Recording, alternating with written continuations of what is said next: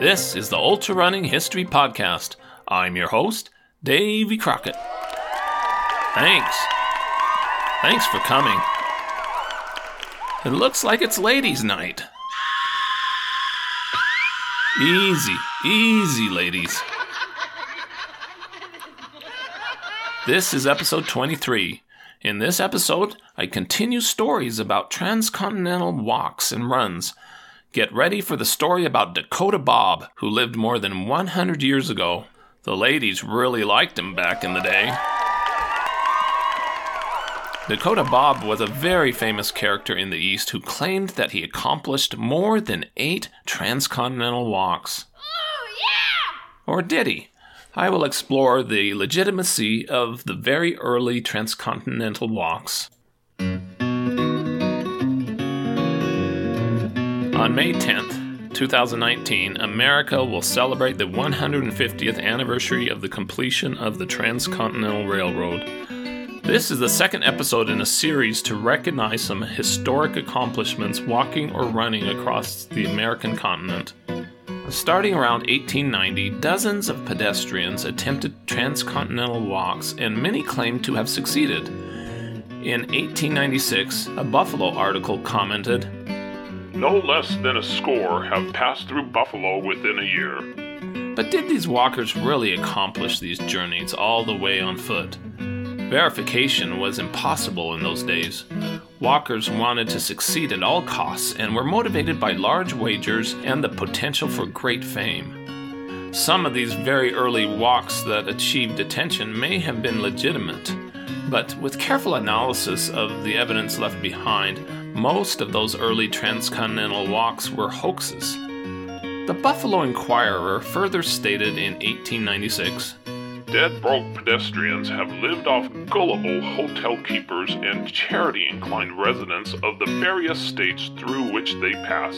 The American people like to be humbugged." It wasn't until 1909 that more of the press started to accept the fact that many of these walkers cheated. One reporter wrote, "Several alleged walks across the continent have been heralded from time to time, but their accuracy has been so vague as to be valueless for records of bona fide achievements."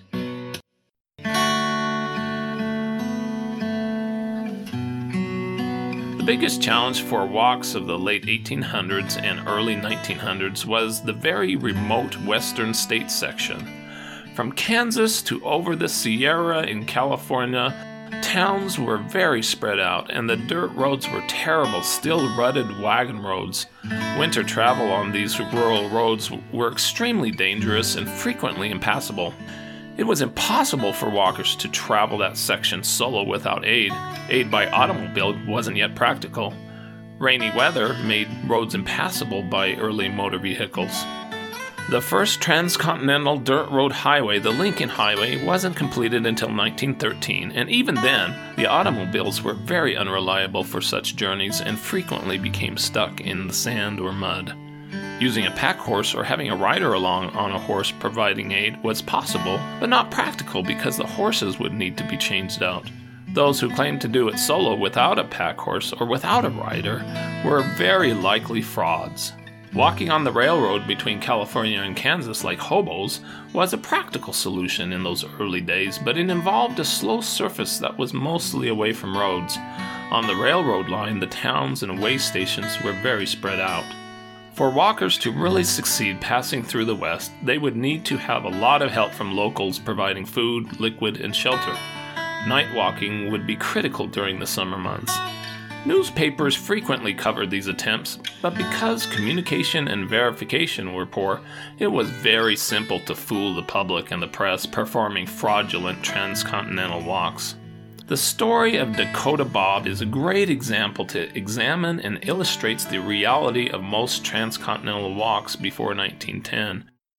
Dakota Bob was a colorful figure who became very famous in the East. During his walking career, he walked across the North American continent 8 times or more. Or did he? Here is the story of Dakota Bob.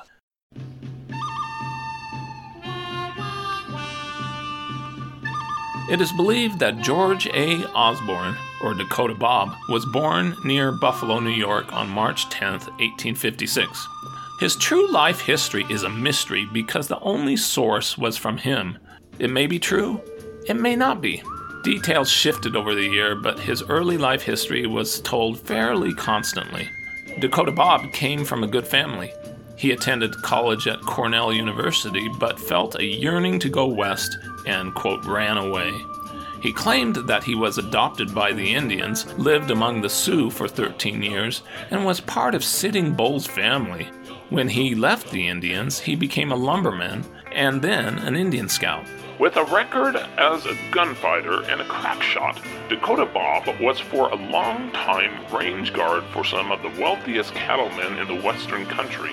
He encountered many hair-raising and spine-chilling experiences. In the 1800s, he returned to Buffalo, New York, and worked as a newspaper reporter. Dakota Bob claimed that he was at the 1890 Battle of Wounded Knee when Sitting Bull was killed, but his account of the event didn't match the historical facts. He wore a medal that he said was presented to him by the government for gallant service and fine marksmanship during the Indian Wars. He received numerous serious wounds from the Indians and showed scars.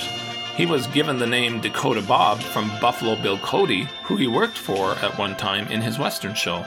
Later, Dakota Bob never shared his real name. As transcontinental walks started to be covered in the newspapers across the country, Dakota Bob claimed that on January 1st, 1897, he started to walk without a cent from San Francisco to New York on a wager of $3,000.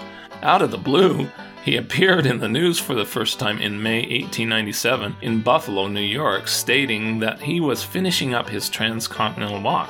The newspaper reported, His clothes were greasy, and his dark, oily-looking locks hung underneath a western sombrero and floated down his back. On his shoulder was a pink-eyed white rat, and around his neck he wore a necklace made from molar and incisors, which in happier days had comfortably nestled in the mouths of the best citizens of the towns in the West. Dakota Bob came into the Buffalo Courier newspaper office and said, I'm Dakota Bob, and I'm here to let you fellows know something about me. I'm an old Buffalo boy, and I know more about this town than the man who made it. Finally, his whiskey-laden breath became monotonous, and he and the grease, teeth, and rat were ushered into outer darkness. Even with this poor first impression, Dakota Bob was successful in speaking to well-attended, paying spectator gatherings. On July 20th, 1897, after a claimed walk of 8 months, Dakota Bob showed up in New York City claiming that he walked across the country and had worn out 15 pairs of shoes. There were many red flags with Dakota Bob's transcontinental walk claim. During that time, newspapers in the West were fascinated with such stories, but contained complete silence about his first transcontinental walk. It supposedly took him more than 2,500 miles to first be covered in the newspaper. Dakota Bob claimed that he carried no baggage with him, just a knapsack. He said that he never begged or asked for charity, that he worked as he traveled by giving lectures. Using that no-aid approach for crossing the remote western states would have been an impossible strategy, but the Eastern press had no idea. He claimed that he started to walk in the dead of winter, but never mentioned how he crossed the snowbound Sierra and Rockies solo on foot.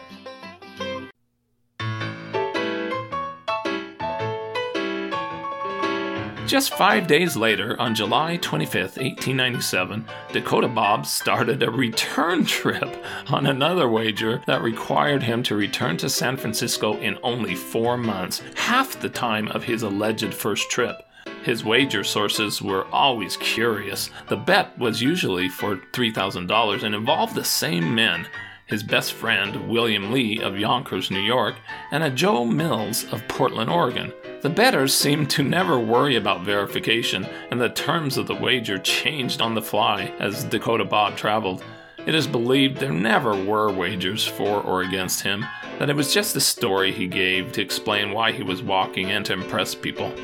After 3 weeks, on August 20th, he was in Buffalo, New York again, and an article reported, Bob dresses like a scout or cowboy. His hair is long, and he is covered with mementos of various kinds. He has, among other things, a necklace made of wire on which are strung 120 white men's teeth. This necklace was obtained from an Indian on the Cheyenne Reservation while Bob was on his way east. He carried with him a book filled with signatures from officials of the cities he passed through. For all his walking career, he always had his books along, and it was his source of verification. In cities, he would seek out mayors or other city officials to sign or stamp his book. He would gain their trust and get hired to give lectures. How did Dakota Bob actually arrive in the towns to get these signatures and stamps? With the hundreds of articles written about him over the years from dozens of towns, not once was there an article that included an eyewitness that he had walked by their farms and had been invited to stop. He was only seen in the towns and cities. He most likely arrived on trains. On this walk, despite the 4-month arrival requirement, Dakota Bob didn't seem to be in much of a hurry, stayed at Buffalo for 3 days to lecture, get money, and attend events. In October, 3 months into his journey, he arrived at Fort Wayne, Indiana, and said he was represented by the New York Illustrated News and now planned to finish in January. It is strange that the wager was changed from 4 to 6 months. In November, he had only made it to Illinois, and a newspaper called him a freak. A month later, in December 1897, Dakota Bob was in St. Louis, Missouri, clearly in no hurry. With his big hat, his long hair falling over his shoulders, his coat covered with medals, and a necklace of panther teeth around his neck, he attracts much attention. He changed his story again and said he planned to arrive in San Francisco in July, a year from his start. He said he stops in each town for 2 days and each city for 4 days and earns money by passing samples and advertising matter. The St. Louis article was the last one for 7 months. Where did Dakota Bob spend the winter? Did he wait for spring until continuing over the mountains? There were no stories about him in the Western newspapers. Finally, in June 1898, he was in the news again. Was he near San Francisco? No, he showed up in Indiana claiming that he was on the way back to New York.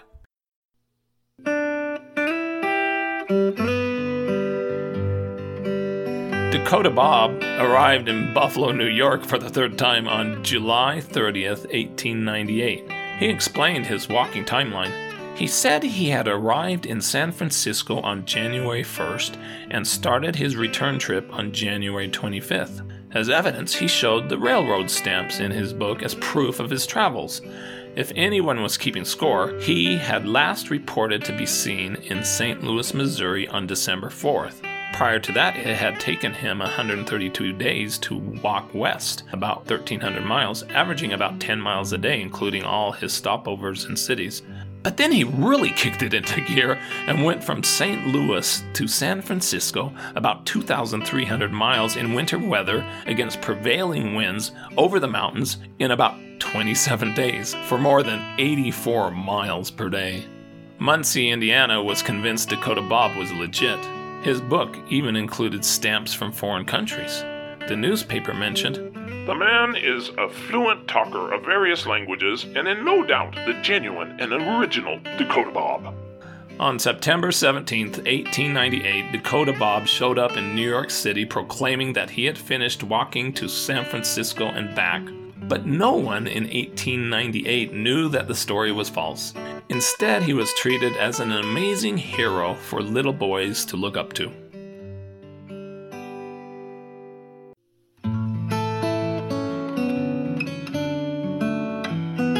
In April 1900, working his scam in the Midwest again, he showed up in Fort Wayne, Indiana, stating that he was on a San Francisco to New York walk again. In May, he appeared in his favorite upstate New York cities again, and they joked that he was just like a migratory bird showing up every year. He arrived in New York City on June 29, 1900, claiming that he had finished his 4th transcontinental walk. He was apparently losing count, because he had said the last one was his 4th. One newspaper reporter called him a, quote, poser. Dakota Bob is in town again, with more hardware dangling from him than he had last time he was here. In Fort Plains, New York, they were catching on. Dakota Bob, the long-haired beauty who thinks or pretends to think that he is constantly walking from this, that, or the other place. By the manner in which he manages to dodge real work, it's safe betting that he is a tramp. If people would stop making heroes out of these cheap guys of Dakota Bob genus, this wager-walking racket would soon peter out. But he didn't stop. He wanted to extend his scam into New England, so just 2 weeks later he changed his story and said he was finishing a walk from Portland, Oregon to Portland, Maine. He said he started in Oregon on Christmas Day, 1899, and needed to finish in Maine on August 1st. After fooling various New England cities, he showed up in Portland, Maine on the very day his phony bet required and said he'd won $2,000.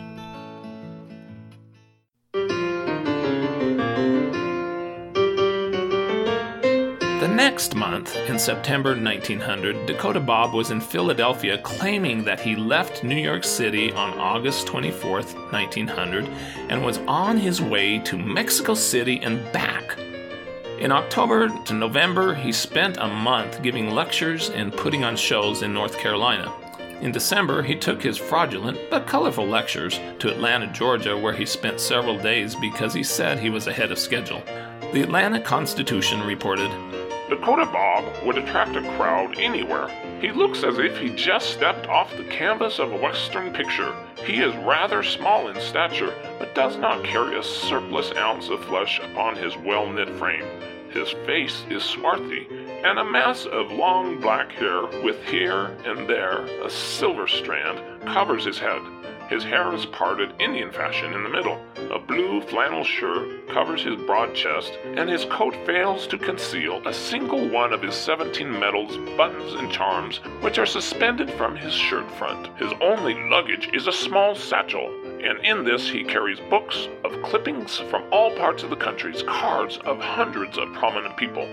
He spent a month, January 1901, in Alabama. He said that for the past 5 years he had walked more than 30,000 miles, averaging 6,000 miles a year.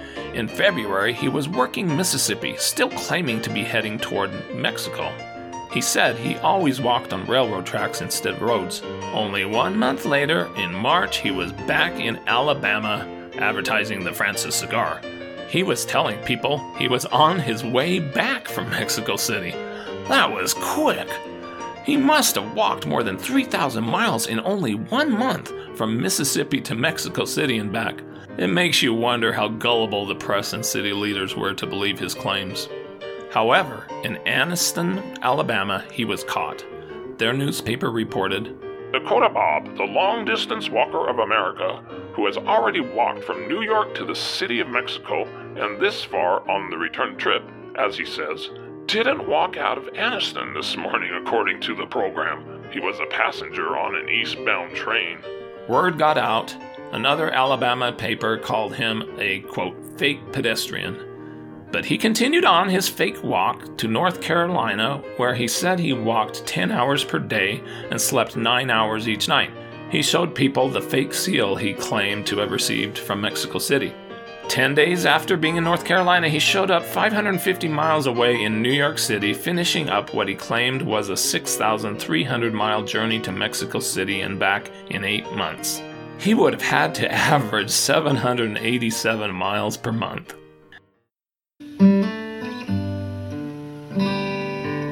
In 1901, Dakota Bob went to the Pan American Expo, or the World's Fair, in Buffalo, New York.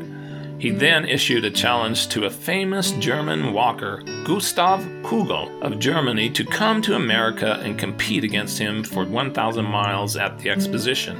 Kugel believed Dakota Bob was a bluffer and no competition ever took place. As it turned out, Dakota Bob had copied Kugel's hoax methods. Kugel claimed that he walked around the world from 1894 to 1896, taking 2 years. In 1896, after completing that walk, Kugel allegedly did a transcontinental walk from Los Angeles to New York, trying to break the record of 92 days.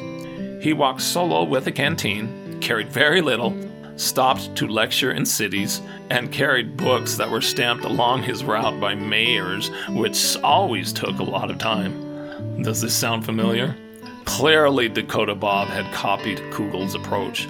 In analyzing Kugel's 1896 transcontinental walk of about 113 days, it is pretty obvious that it was fraudulent, especially crossing the Sierra and the Nevada desert in the heat of the summer at a pace of 50 miles per day. Curiously, very few city newspapers had stories about him walking in their cities. Dakota Bob dropped out of the news for a year. In 1903, Dakota Bob was at Scranton, Pennsylvania, employed by the Grand Union Tea Company to sit all day in a large display window making pretty doilies, table covers, and other fancy articles out of sheets of paper. Apparently, he had very good skills tearing paper, a skill he had learned from the Indians. He sat in display windows in other towns for the company. At the end of 1903, he declared that he was through traveling and stayed out of the news for 4 years. In 1907, Dakota Bob, now 51 years old, was back doing his fake transcontinental walks. He showed up in Indiana out of the blue on August 7th, claiming that he left Portland, Oregon on March 10th, 1907, and was on the way to Portland, Maine. This time, Dakota Bob said 20-mile rides were allowed on each rainy day. What? He likely had been caught taking rides, and this was his cover story. He finished his, quote, walk at New York on November 20th, 1907, and won that wager of $3,000. A wager that allowed rides? Oh boy. Somehow the destination of the apparent phony wager also shifted from Portland, Maine to New York City. In July 1908, he was back in his favorite city of Buffalo, telling people he was again finishing a walk from Portland, Oregon to Portland, Maine. On August 21st in New Jersey, Dakota Bob said he was the only genuine champion continent walker. He said, "I only travel at night. Only greenhorns at this game ever attempt to buck the sun this season of the year. I carry no baggage, shipping my stuff ahead. During the day, I sleep usually beneath a tree along the road. I make my living tearing paper into fancy designs, doing sleight of hand tricks and other stunts." He said that this would be his last trip. Dakota Bob didn't continue to Portland, Maine. A day after being in New Jersey, he showed up in Philadelphia, his journey apparently complete. He now said his career walking miles were 74,600 miles. On September 5th, 1908, he started another fake walk to Mexico City and back, this time starting from Washington, D.C., with a goal to reach Mexico City on February 1st, 1909. He made his way south and spent a month doing shows in North Carolina in movie theaters. He transformed sheets of paper into many and varied, beautiful designs and did character impersonations. He is very clever and won applause from the house. The following night, he did mind-reading acts. Dakota Bob showed up in Tampa, Florida in January 1909, still claiming to be walking toward Mexico City. The Tampa newspaper was puzzled. Tampa is a great way out of his route, but said Dakota Bob couldn't resist to visit a city he had heard so much about. Dakota Bob spent February and March scamming his way through Florida, visiting many cities. He was in Pensacola on March 6th, and 2 weeks later he was in Alabama telling newspapers that he was on his way back from Mexico City. Apparently, he had walked more than 3,000 miles in 2 weeks. When he arrived back in Atlanta, Georgia on April 9th, he told the tale of his walking to Mexico City and back. He said his career walking miles were 86,400, jumping 12,000 miles in just a half a year. He showed the people the fake seal of the Republic of Mexico that he received from Mexican President Diaz, which he planned to deliver to President Taft. In June, Dakota Bob was in Dayton, Ohio, still claiming to be heading back to Washington, D.C. from Mexico. Sadly, Dakota Bob kept up the hoax and in August arrived in Philadelphia, and it was reported. During his stay in the Mexico Republic, Dakota Bob was the guest for several days of President Diaz, from whom he obtained a letter as well as an impression of the seal of the Republic of Mexico, which he will deliver to President Taft.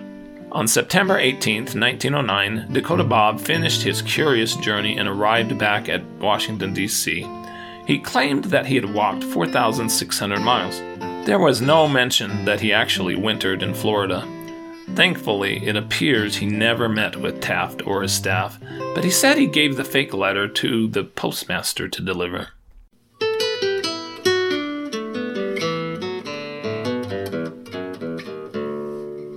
In October 1909, a newspaper in Raleigh, North Carolina proclaimed that Dakota was the, quote, world's greatest walker when he visited the state grounds. He said his lifetime walking miles were now 93,000 miles and that he had walked more miles than any other living man.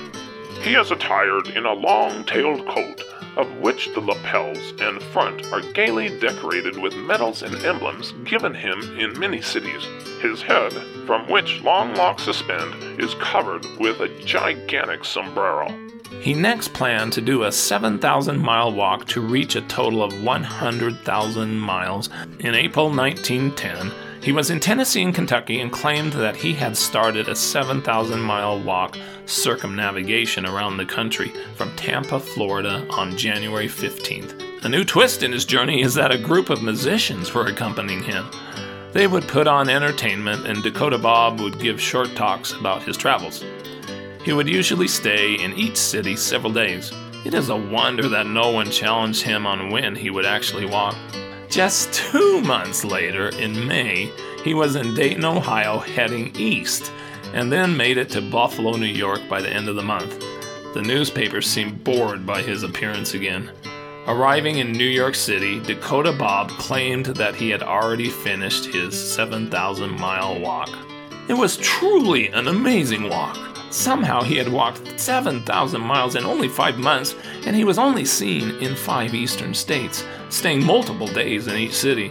He now claimed 100,000 career miles walked. In October, he was seen coming into Washington, D.C. in disguise. He then put on his normal costume and went into the Washington Post to, quote, say nice things about himself. He said he was the champion long-distance walker of the world, and that he had now accomplished 6 transcontinental walks, that he had walked every inch of the distance, and had not ridden on a train in 25 years. He also wildly claimed, I haven't been in a wagon or an auto. I hate autos. He said his best walk was 6,400 miles to and from Mexico City. One paper wrote, He is the champion because he says so himself. He claimed 6 transcontinental walks, but actually this analysis shows that he faked at least 8. In January 1911, Dakota Bob went to Tampa, Florida, and proclaimed that he was through with his walking career and would settle in Tampa. He traveled around Florida advertising for Coca-Cola. In April, he was in Dayton, Ohio, saying that he was planning to go back to live with the Indians that raised him. In October, at Tampa, he was arrested for vagrancy during a police sting, and it was said he, quote, found the cage waiting for him. In September 1912, Dakota Bob was in Atlanta and said in May he was struck by an automobile in Buffalo, New York, and one of his legs had been broken. His walking days were over. He gave the same story in Tampa and claimed that he had walked 125,000 miles in his walking career.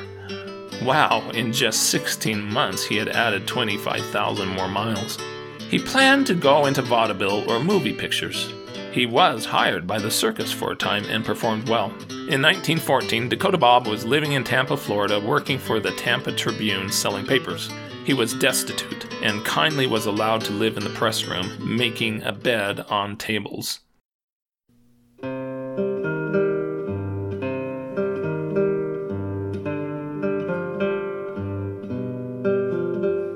At age 58, they called him an aged man. He was sent to live on a poor farm, twice running away and wandering the streets for days. Dakota Bob died at the age of 60 on October 15th, 1916, in Tampa, Florida, after a long illness and a serious fall. He had no family and was a lonely man despite all the friends he collected in his books. He was buried in a potter's field grave with no headstone. There was no elaborate funeral, but the Tampa Tribune gave him a nice tribute in their newspaper. Knowing no better, his contemporaries still believed that he accomplished these amazing transcontinental walks clear to his grave.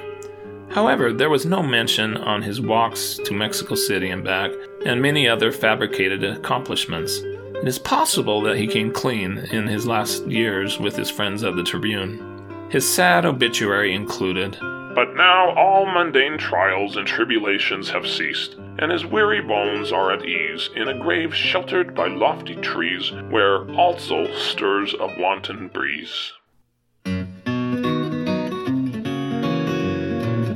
Dakota Bob's fake walking career sadly was not an anomaly.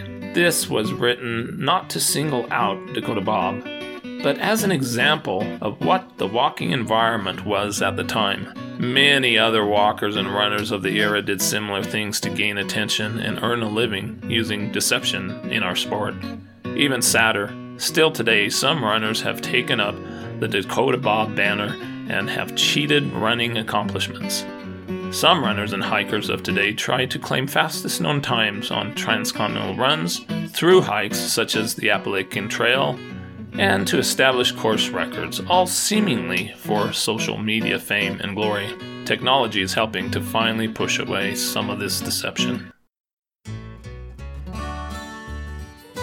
With that, this is Davy Crockett, and this is the Ultra Running History Podcast.